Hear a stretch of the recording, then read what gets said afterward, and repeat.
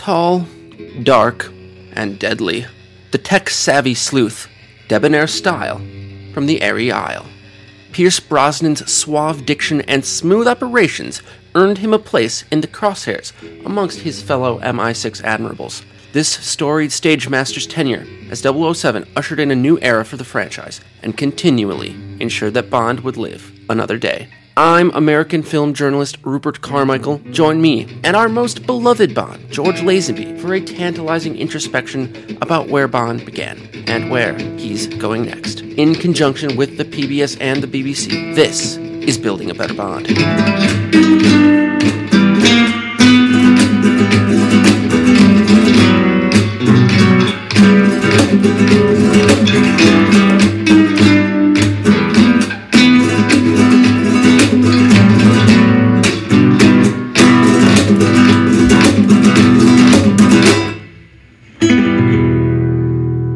Greetings, listeners, and welcome back to another episode of Building a Better Bond.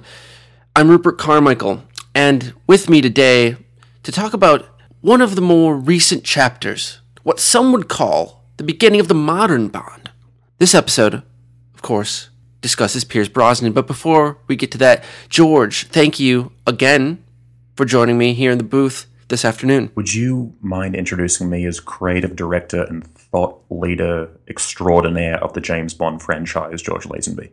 And our listeners can't hear this right now, right? I'm talking quiet enough? No, we are live, George, and it doesn't matter how quietly you talk if your lips are brushing up against the microphone. What if it's very quiet? Can you introduce me as I requested? George, I believe you are working at odds with yourself. The softer you talk, the closer you get to the microphone. What if I talk even softer, with my lips just lightly touching the microphone, ever so slightly? Can you introduce me as creative director and thought leader extraordinaire? With me today is the creative director and thought leader extraordinaire of the Bond franchise at large. I speak, of course, of the beloved George Lazenby. Oh, Rupert, you are too kind. You are too kind with that introduction.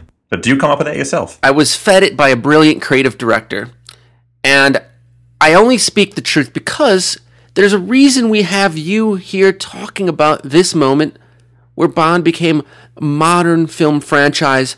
It started with a change in direction, not only with acting, but also with technology. We'll get to that in a moment. George, what do you say to the theories that list Pierce Brosnan as a watershed moment for 007, the moment that it became the Bond it is today? Well, if the water you're talking about in Watershed is the water that's squirted from Roger Moore's lapel and shedding all of that off, I think that is correct. Something that I think, Rupert, people forget about the era of Bond that we came from to get to Pierce Brosnan was that if you strip away all the Roger Moore stuff from that part of the franchise, there were still, passable films. And it pains me to say that. You can see my hands are trembling slightly right now. You've become a shade of orange that I'm not certain is brought on by normal biological means. Roger Moore was a narcissistic wannabe prop comedian at the end of his tenure. And people forget that everybody else involved with the films still had creative ideas. They were just stifled by Roger Moore's Marxist, psychotic presence. And I'm referring to Groucho Marx. What Brosnan did as a seasoned actor, he realized this, and then he kind of exploited the franchise into a well-oiled machine that it would become. And sometimes, Rupert, I think machines can be too well-oiled. And I should know because as starting out as a mechanic, I would dip each part of the car in oil from, the wheels to the steering wheel to the seatbelt buckle, put it all together, and then I can't tell you how many times I would see a customer drive out of the parking lot, and because of all the oil, the car would just fall apart. The way that you weave personal anecdotes into film theory never ceases to take my breath away, George. That's incredible. And you make an exceptional point. Some say the professional demeanor of Pierce Brosnan returned the films to form, but some argue that he and his portrayal were simply too slick, too refined, too perfect. I think the level of perfection you're talking about, you can't count in On Her Majesty's Secret Service, which is a perfect movie just in and of itself, right? We're talking about the other parts of the James Bond franchise at large, correct? Of course, perfect maybe in preparation and in portrayal, but not in final product. We broach the subject now that of all the Bonds who have taken up the mantle, Pierce Brosnan may have been the most established actor, both for the screen and the stage, as he began his tenure. George, what do you think this brought to the role? Well, I think that because of this, that there were benefits because he knew how to act. For one, that's something that you want in an actor. Although I learned it rather quickly. I'm not giving Pierce Brosnan too much credit for that. But when a franchise becomes too much of a refined and well-oiled machine, it starts to lose that suspense, that intrigue, even the intrigue of who is going to play James Bond. Pierce Brosnan was already a very well-known and established actor. He wasn't somebody who was, again, I'm going to reiterate this, pulling themselves up by their bootstraps like me, like Sean Connery. Mostly me, though. That's well said, George. America already had formed in their mind a vision of Brosnan. He had many famous roles, from the English stage circuit to American television, and it was almost as if he was actually portraying Bond instead of becoming him. That's very true. Everyone already knew him as Remington Steele. When you have an actor come into the James Bond franchise who's already well known for portraying a different part, it's kind of hard to suspend your belief and transfer over to the different franchise, and vice versa. Absolutely. Some have said that Pierce Brosnan is the quintessential picture of James Bond. His look fits the part perfectly. George, as someone who redefined what it meant to look like James Bond, your rugged handsomeness overtaking the refined, genteel look of Ian Fleming's description in the original novels, what did you think of a man that some have called an Adonis and others have coined pretty boy? Let me put it this way. If you want a Bond who looks good on a DVD case or a cardboard cutout, yeah, go with Pierce Brosnan. But if you want somebody who's going to bring something extra to the role, who's going to be talented, then go with George Lazenby. Simple as, listeners. With that, let's break into what broke open a whole new world of special effects, prop design, and cinematography. Technology. At the turn of the 1990s, James Bond was experiencing a tech revolution, not only on screen, but off screen. Technology in capturing and portraying action sequences had evolved beyond even Timothy Dalton's portrayals, and it was almost as if the franchise adopted the changing of the times within the scripts themselves. George, technology might be what Pierce Brosnan's run as Bond is most famous for. Would you agree? I think so. This is a period where you had a franchise that was known for its technologies, for its futuristic gadgets, and now in the real world, these gadgets were becoming more commonplace. So the franchise had to be one step ahead of that. And then that's where it becomes a little too cartoonish. Yes, probably more than any other run of Bond films. The technology in Brosnan's depictions were polarizing. Of course, history has come to pan Roger Moore's technological suite, while they appreciate some of the past for their simplicity. This one, it ran the gamut. Some truly revolutionary props, others bordering on the absurd. To put it in perspective, the first cell phone-based gadget in a James Bond film was in Tomorrow Never Dies. And that's when people already had cell phones. They were watching this film and going, yeah, I kind of get it, what's going on. What else do you have for me? And so James Bond as a franchise had to up the ante, We can't just give people phones that aren't plugged into walls anymore, is basically where we were. We had to go back to the drawing board. And up the ante they did, all the way to All In. George, technology began to spiral across Brosnan's 4 films. Let's talk about the Icarizian moments where the set design department perhaps flew too close to the sun. Well, there are so many points, Rupert, but I think we have to put it in perspective of who Pierce Brosnan was. Because some of these things were a result of the prop department, and some of these things were the result of Pierce Brosnan being the prima donna seasoned actor that he was and making demands as his character of James Bond, incorporating these ridiculous things just to make him comfortable. For instance, the prop department had to incorporate things like back scratcher gadgets or massage chairs because Pierce Brosnan demanded that he have these sort of luxuries on set. It's well known that the sets of James Bond films had an on-site Brookstone store. Along with craft services, there were gloves with hand warmers in them, vibrating chairs of every size, small pilotable helicopters, and a dozen other throwaway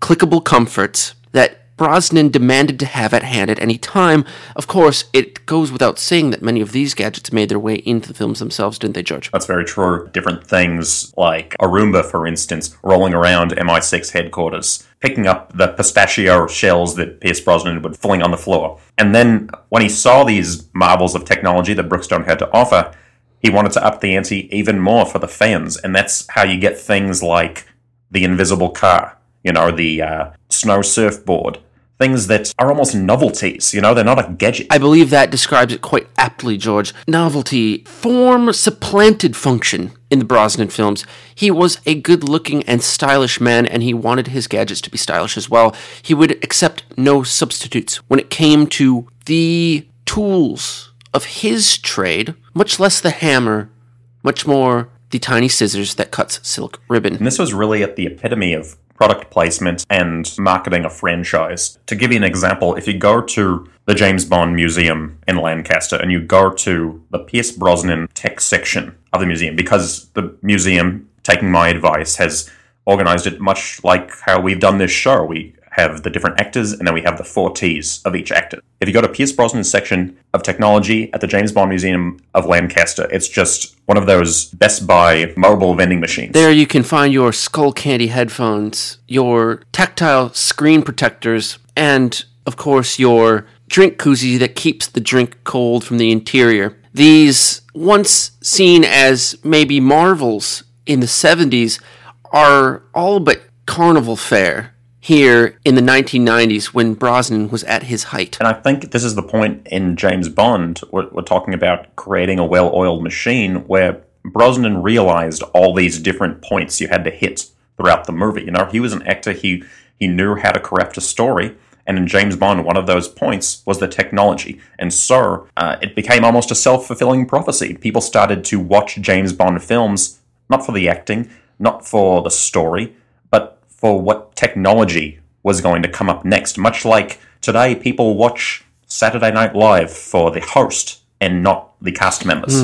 A poignant point to be made, George. Did you know that I actually, contrary to popular belief, hosted Saturday Night Live? Yes, I of course did know that, being one of the foremost Lazenby fans in the world, but why don't you explain that misnomer to our audience? Well, I hosted. It was a great show. This was shortly after On Her Majesty's Secret Service came out. It was probably, the latter half of the 70s. And afterwards, Lorne Michaels himself came up to me and said, "George, that was a great show. However, it was too hilarious. We cannot show it in good faith." And, I was upset by this, but I realized that while he may have been telling the truth, let's face it, he was telling the truth, it was Paul Simon, who I have a separate feud with, who really was pulling the strings. Lorne Michaels is sort of a figurehead of Saturday Night Live. Paul Simon sort of runs the show. And back in the 70s, I called Garfunkel a curly-headed fuck or something. And so he never really liked me and had it out for me. If you want to know something else, originally the line in Mrs. Robinson was, "Where have you gone, Mr. Lazenby? The franchise turns its lonely eyes to you." And once I said this thing about Garfunkel, they changed it to this no-name Joe DiMaggio instead. The lattice of history is a intricate one indeed. You highlight an interesting point, George. That is that James Bond must toe a very delicate line. The masses expect at least some degree of lightheartedness, joviality. It is, after all, a caper, and they want to smile. You, of course, in On Her Majesty's Secret Service, towed that line brilliantly.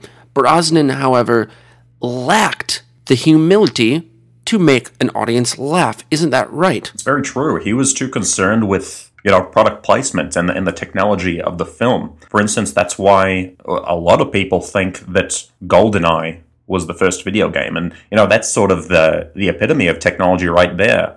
Technology leaping out of the franchise and creating its own piece of technology, a video game. It is a marvel and a great service, one that is maintained on here into the future. That moment was when GoldenEye crossed over genres, mediums in and of itself. We originally bore the franchise when it went from novel to screen, but now from screen to gaming console. Fascinating, and I doubt Brosnan would have it any other way. Contrary to popular belief, again, had the original James Bond video game. If you remember the original Atari Pong, Who can forget it? that actually was a crossover with James Bond. My face is the ping pong ball. It's just, because it's only 1 pixel, that it lacks the definition, but it actually is my face in there, so it counts. What's old is always new again when it comes to James Bond, and I think that is highlighted very specifically in the way that James Bond's car rejoined the franchise as an inevitable and important piece of the technological puzzle. Of course, you have Roger Moore's years, which often focused on the vehicle he was driving, whether that be a car that can go underwater or a car that can drive while it's cut in half. Brosnan expanded upon this classical piece of the franchise.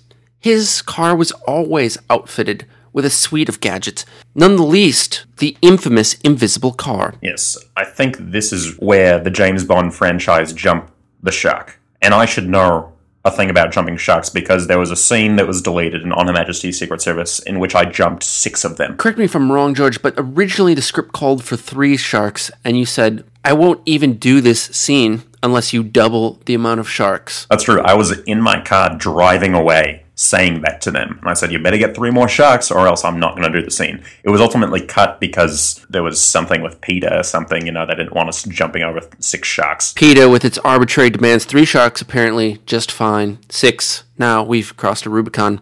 Back to matters at hand, though, where do you fall on this invisible car? In many ways, it is a microcosm for the films themselves. Many audience members adored it. It alit their technological imagination, but others scoffed and cringed, thinking it was the most elementary possible treatment for a futuristic vehicle. I think you described it perfectly, Rupert. It's a microcosm. It's a perfect description. I probably should have thought of it first. And in fact, I did think of it. I just didn't say it. You said it. But when you think of the James Bond car in the Pierce Brosnan era, they were just trying to find a place that they could throw in as much gadgetry as possible. For instance, in Tomorrow Never Dies or The World Is Not Enough, whenever Pierce enters the vehicle, he has to shove away handfuls of different gadgets that they wanted to put in the movie, but they couldn't think of a better place for. He can barely sit in the driver's seat because he just has gadgets and shit all over the place. Brosnan was not terribly picky when it came to getting endorsement dollars from various Brookstone gadget franchises.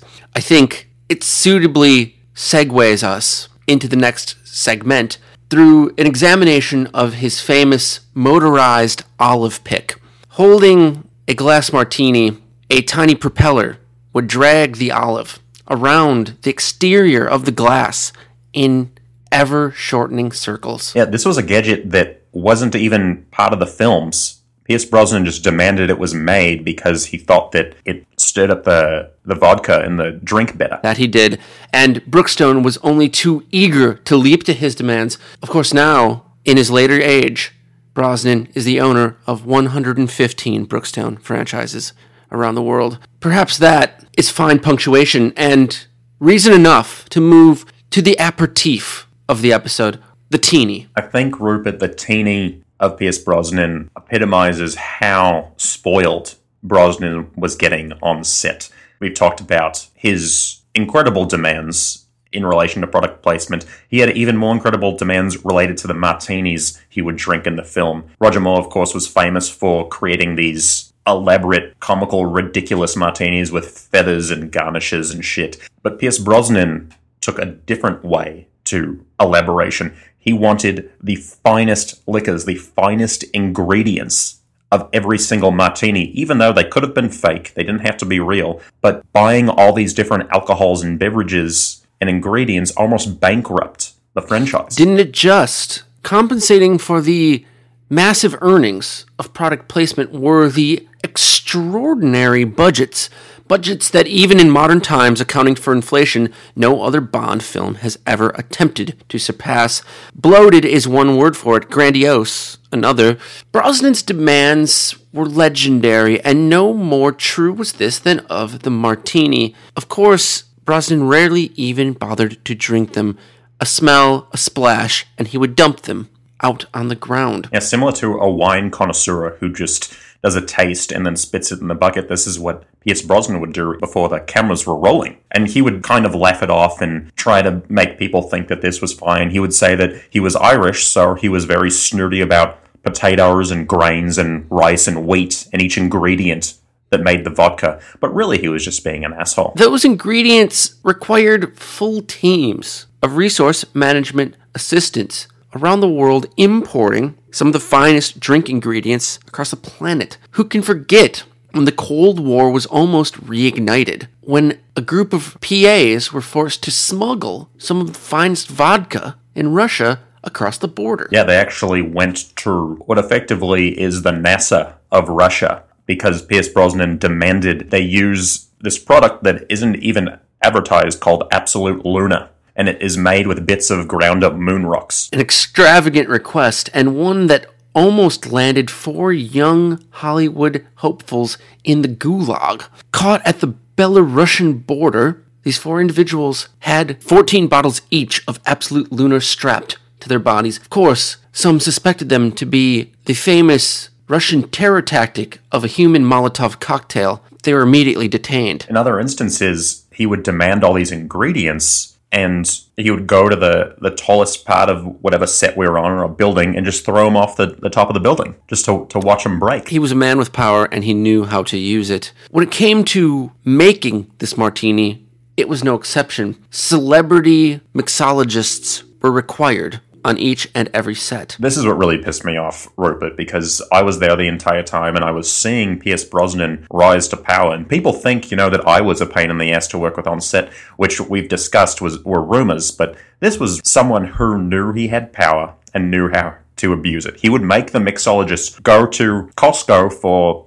specific Castelvetrano olives. And as we all know, those aren't in season in certain months. And he would make them go there, and they'd have to ask people, and every single time they'd say, Pierce, these aren't in season, they're not at Costco, and there's nowhere else around to go. And they would just keep making them go back there again and again and again. Many credit Brosnan with vaulting Costco from a upstart wholesaler to one of the most beloved brands in the country, because despite his irredeemable, unquenchable demand for Castelvetrano olives, they always attempted to appease them with a smile on their face, even when the odds were not in their favor. Customer service, it just goes to show, is still king. George, we have the vodka, we have the olive, and we have the celebrity mixologist. It all comes together to form a priceless and ephemeral cocktail in the hands of a man who would do anything but drink it. Let's talk, of course, about the one and only scandal that followed Brosnan around, the inability for him to control himself when it came to splashing the drink into people's faces. Yes, this, I don't know if you'd call it a quirk or what, but he would demand several different iterations of the same martini.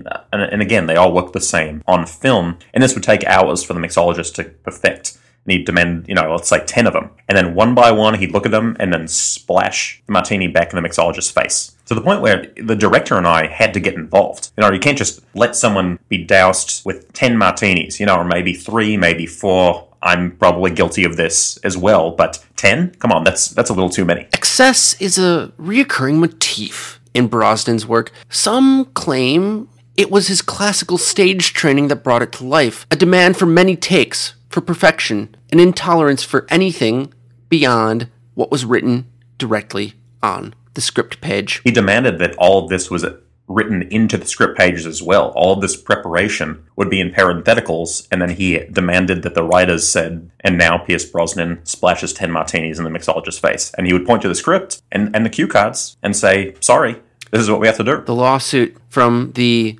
olive that blinded celebrity mixologist Dwayne Reevey, still ongoing, but the legacy not all bleak. The hat with an umbrella visor, invented to protect mixologists everywhere of course now available at your local Brookstone. This was an invention I came up with one day when I'd realized that I'd lost control. There was a point in the Timothy Dalton years where I realized I lost control, and unfortunately, it happened again with Pierce Brosnan. This was the martini splashing. And so I said, okay, well, we have to do something about this. And there was a little piece of a car windshield that we were going to use in a different set, and a headband from the prop department. I fastened it together, and I gave the mixologist this mask, and, things went on smoothly. I was able to alleviate all this with just my quick thinking and ingenuity. And that, I think, goes to show an underlying truth, and one that has stopped the Brosnan years from eclipsing any other Bond portrayal.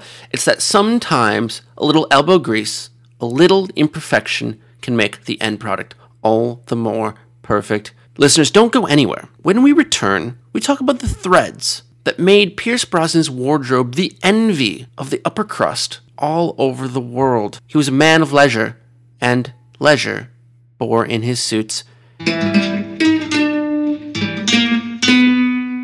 Greetings, listeners. Rupert Carmichael here again for the PBS and the BBC. We've all heard the story of Jimmy Hoffa, the American mob, and the clandestine labor union they call the Teamsters. But what about their less famous sister union?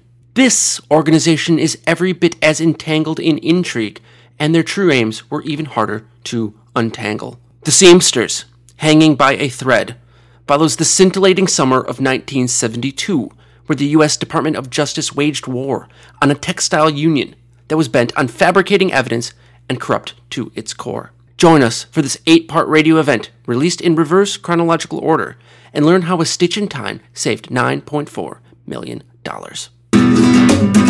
G'day, listeners, it's George. On Building a Better Bond, Rupert and I use my patented 4Ts method to examine and analyse every Bond actor. But aside from Tux, Tech, and Teeny, James Bond is often remembered by his 5th T, his car. I guess maybe that could be tyres. I didn't really think that one through. The Bondmobile is a staple of iconic product placement done almost spitefully to any man with a midlife crisis. And no car has done a better job at making Sheila's swoon and bloke's gloom than the Aston Martin. I partnered with the legendary company to offer listeners of the show a limited edition Aston Lazenby. And when they balked at the manufacturing price alone, we settled on the next best thing. Listeners who already own an Aston Martin can now get a George Lazenby hood ornament for it. Buy now and receive a printed pocketbook filled with my own concept drawings for what the limited edition Roadster could have been. No spoilers, but it had multiple flames on the side and a pair of bollocks on the exhaust pipe. Get in gear and buy now at astonmartin.com/Lazenby. Now, let's get back to the show. Welcome back, listeners. We've already broached the subject of the opulence demanded by a man of Brosnan's stature. This, of course, became at confluence when it came to actually outlining his stature in the silk threads of the James Bond tuxedo. Gone are the years of Dalton's disheveled necktie thrown over a chair, top button sprung loose as he strangles a man to death with his bare hands. We return in the 90s to a more refined vision of James Bond, one that always looks impeccable, one that never leaves a bloodstain. George, it can't be denied, for all Brosnan's faults, he always looked good while on screen. Not as good as me, but again, we're talking about everybody else but me, right? As usual, yes, George. Yeah, he looked good. He looked like the part, and this is why a lot of people, when they picture James Bond and they grew up in this time, they just picture Pierce Brosnan. But he may be a little too vanilla for my taste. But I think the reason he was so comfortable is that he demanded that all of his tuxedos were lined with either money or the finest metals before he stepped into any of them. Not his own money. He would make the different cast and crew bring their own money, empty their wallets, and have the tailor line all the tuxedos. And he said it just made him feel more comfortable. However, it really weighted down all of the tuxedos as well. Listeners, if you're at home, take a $5 or a $10 bill, whatever you have handy, and slowly brush it against the soft upper part of your cheek. I do this at night with hundreds. It exfoliates my skin. I'm no man of means, but it is difficult to argue the palliative properties of the U.S. dollar. That said, logistical concerns quickly sprung up as Brosnan's list of demands grew ever longer. Yeah, so first it was, emptying people's wallets, then it was the finest metals, then it was wherever they were filming, they would have to get in touch with different banks, and they would have to open their vaults and create different gold linings for all of his tuxedos. And so you'll notice in the later films, Die Another Day, or Tomorrow Never Dies, The World Is Not Enough, he's doing his own stunts, but they had to be sped up because he was going so slow because of all the gold and metal lined in his tuxedo. Too true. And it's evidence for some who say that in a general progression, Bonds have only gotten buffer over time. Of course, Brosnan's physique on screen was fairly diminutive, sleek, agile, compact, but he was working with a great deal of core strength, hauling around suits of cash and coin on his own body. He became obsessed with it. Maybe it was some sort of gold poisoning or something, being that close to his skin all the time, but he ended up needing this money surrounding him at all times in his dressing rooms, in his trailers. He had the drywall lined with money. In the James Bond cars, he would have the seats upholstered with money, and then in post they would have to make it look like leather. Another true story is that he became convinced that there were golden eyes in the film GoldenEye that they were just not telling him about. And he became obsessed with finding these golden orbs around the set. It was an obsession and a compulsion that turned the set of Tomorrow Never Dies into a real-life Indiana Jones-esque relic hunt. Brosnan would break into other trailers. He would upend props. He would break ground through the asphalt of Studio 6, all in desperate seeking of these mythical golden eyes. Alas, he could never find them. His lust for gold never sated. He hired Harrison Ford on contract to come to help him find these golden eyes, and he never could. And so to alleviate this, he demanded that at the end of every shoot day that he could jump into a pile of money, a la Scrooge McDuck. And this just sort of quelled any nerves that he had. In the end, we just had to make these fake golden orbs. We went to a Walgreens and got styrofoam balls, similar to if you made the solar system in like 3rd grade, and we painted them gold and said, "Here, Pierce, here are the golden eyes you've been waiting for." And he was satiated, thankfully. Making a James Bond production run smoothly is always about balancing the needs and demands of not only the viewing public, but also the man that is Bond. I think when we talk about tuxedo, we talk about greater overall wardrobe. It is inevitable that the two are linked.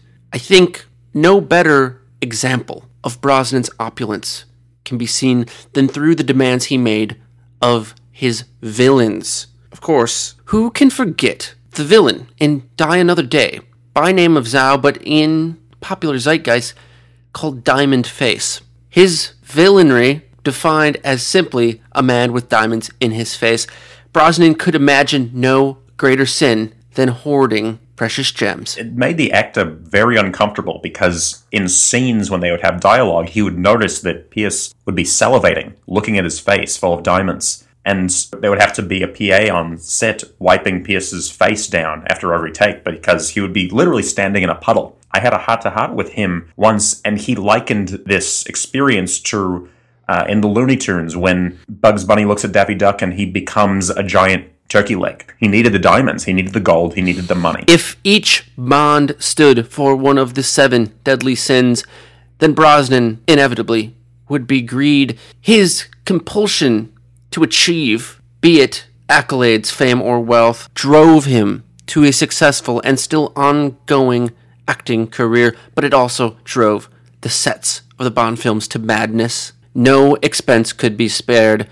It was very Jurassic Parkian, how every set needed to be encrusted, bedecked, and outfitted in the most lavish possible means. Part of me thinks, Rupert, that this was a reaction to a certain stipulation in Pierce Brosnan's James Bond contract that had just happened at the start of his James Bond career. Enlighten us, George. So this had never happened in any other contract prior, but Pierce Brosnan had to sign something that said he would not wear a tuxedo in any other film while he played the part of James Bond, so as not to confuse the audience. This, of course, happened when Roger Moore wore a tuxedo in a different film, and people thought maybe he was playing James Bond, maybe he was undercover. They didn't want this to happen again. And I think by pigeonholing Brosnan in the tuxedo in James Bond, it made him have the power even more. And it made him able to sort of fuck with everyone when he wanted to wear a tuxedo in other films. For instance, in Thomas Crown Affair,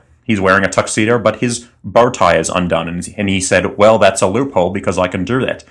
Then he went on to make other films such as The Man in the Tuxedo, where he was not wearing a tuxedo the entire time, but he wanted the title of the film to be that just to make the producers nervous. It's a drive to test others the same way that he has tested himself, going through the rigors of English acting school, taking the stage in front of London's most critical crowds, and then transitioning to the helter-skelter world of Hollywood. One must say that it tested his Remington steel, and it caused him to test it in others.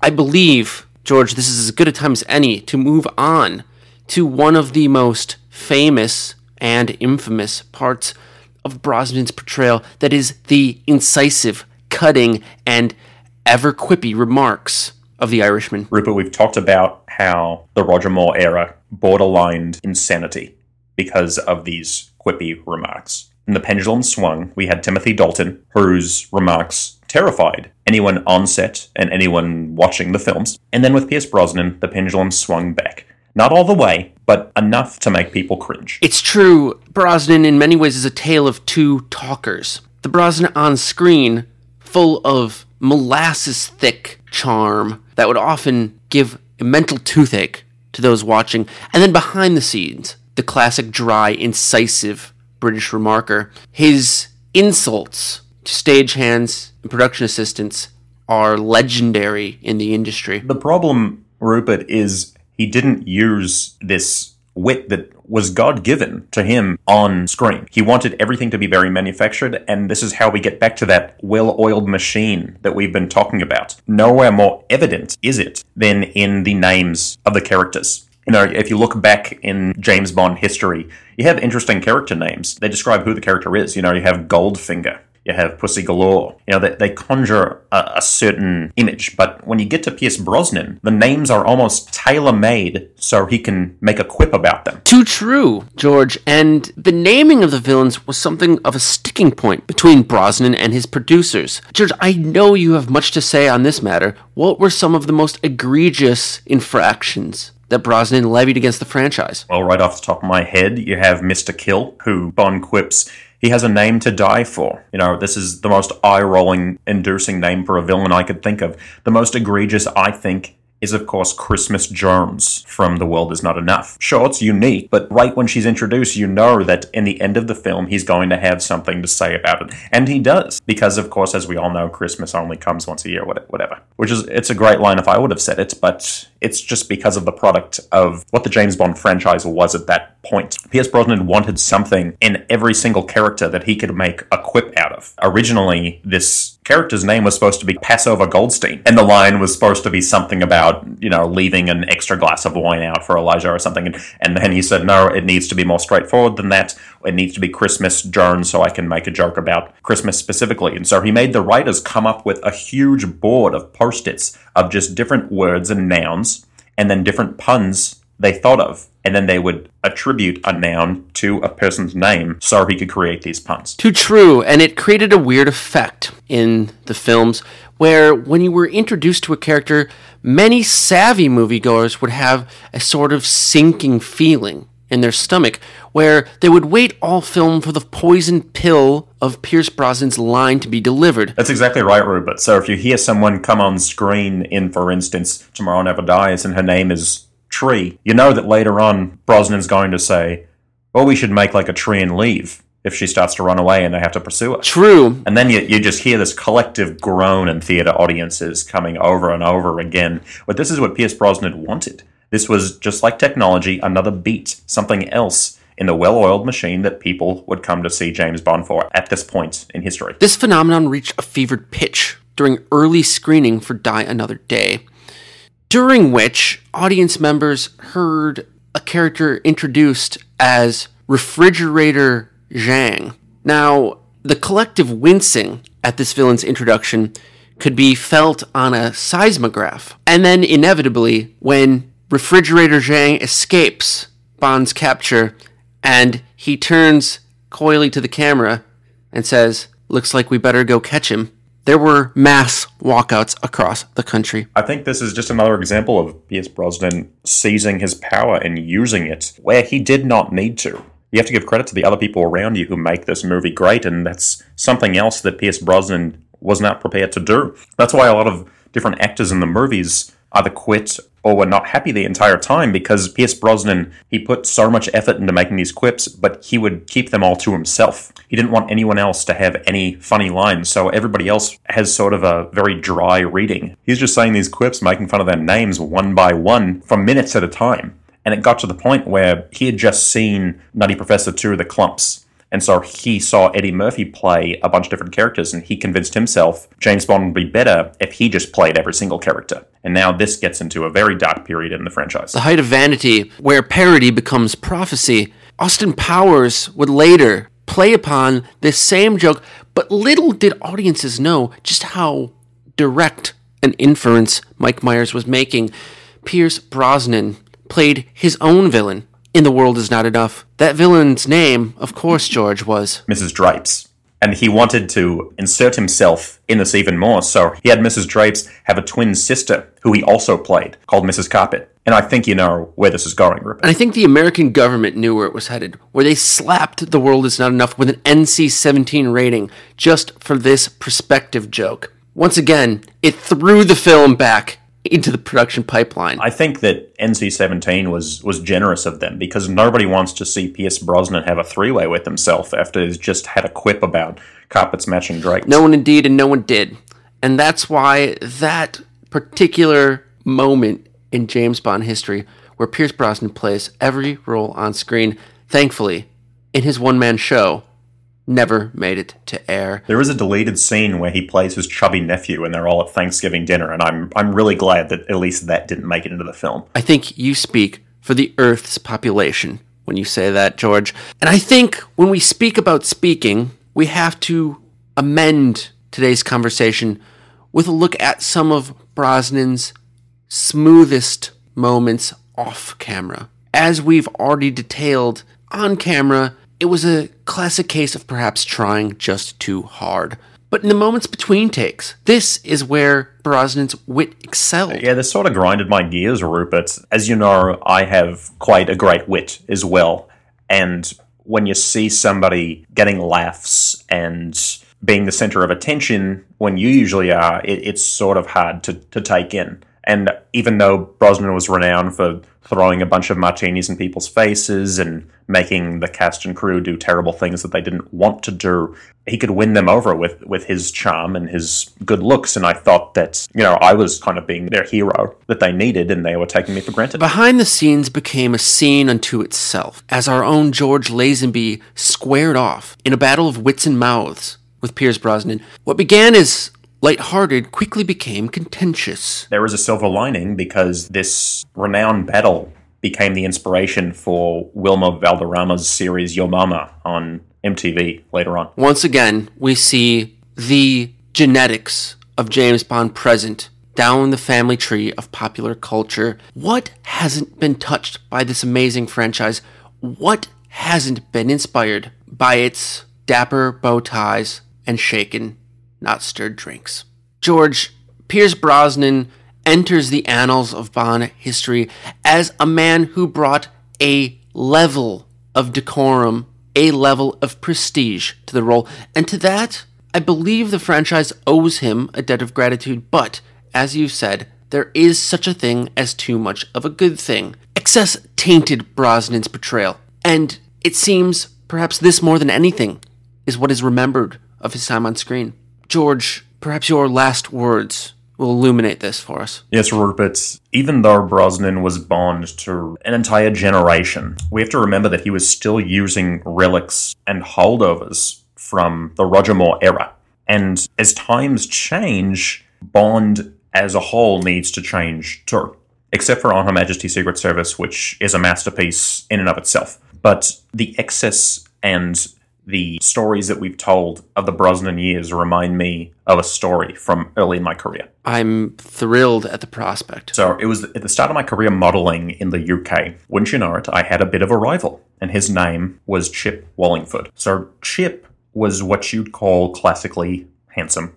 You know, he didn't possess the rugged masculinity or threatening gravitas that I have. But at that time, that's not what advertisers wanted. They didn't want to live in fear of a man from a chocolate advertisement breaking into their home and stealing their wives, which to their credit I ended up doing on more than one occasion. But at this time, Chip was everywhere because he was just a generic man, you know. He was vanilla, he was white bread, he was shoe polish, he was drywall. He was literally the spokesman for all of these products. And so wherever I turned, Chip was there. And he was almost taunting me with mundanity. But people loved him and they were content with what they knew, which was fine for a while. But Rupert, do you know what happened to Chip Wallingford? What happened, George? Well, he was hit by a bus in an unrelated incident. But this happened right before he was supposed to be in an ad for the Big Fry chocolate company. And do you know who the backup model was? Yours truly. And so this, Rupert, was my big break. And as soon as other brands saw what they could have with me modeling for Big Fry, it's like something clicked, and everyone in town was dropping their old Chip ads and hiring me on to replace them. Because why have vanilla when you could have chocolate, am I right? Right, you are, George. So what I'm trying to say is just because something is ubiquitous doesn't mean it's right. And when Daniel Craig finally stepped into the tux, we all realized that Chip Wallingford wasn't such a great fucking guy after all, was he? I mean, that Pierce Brosnan wasn't so great. Well said, as always, George. And next week, we will investigate what happens when the polish comes off and James Bond gets its gritty reboot. Join us next week when we speak about Daniel Craig and his carrying of the Bond torch now and into the future. In conjunction with the PBS and the BBC, I am Rupert Carmichael. I'm George Lazenby. Good night.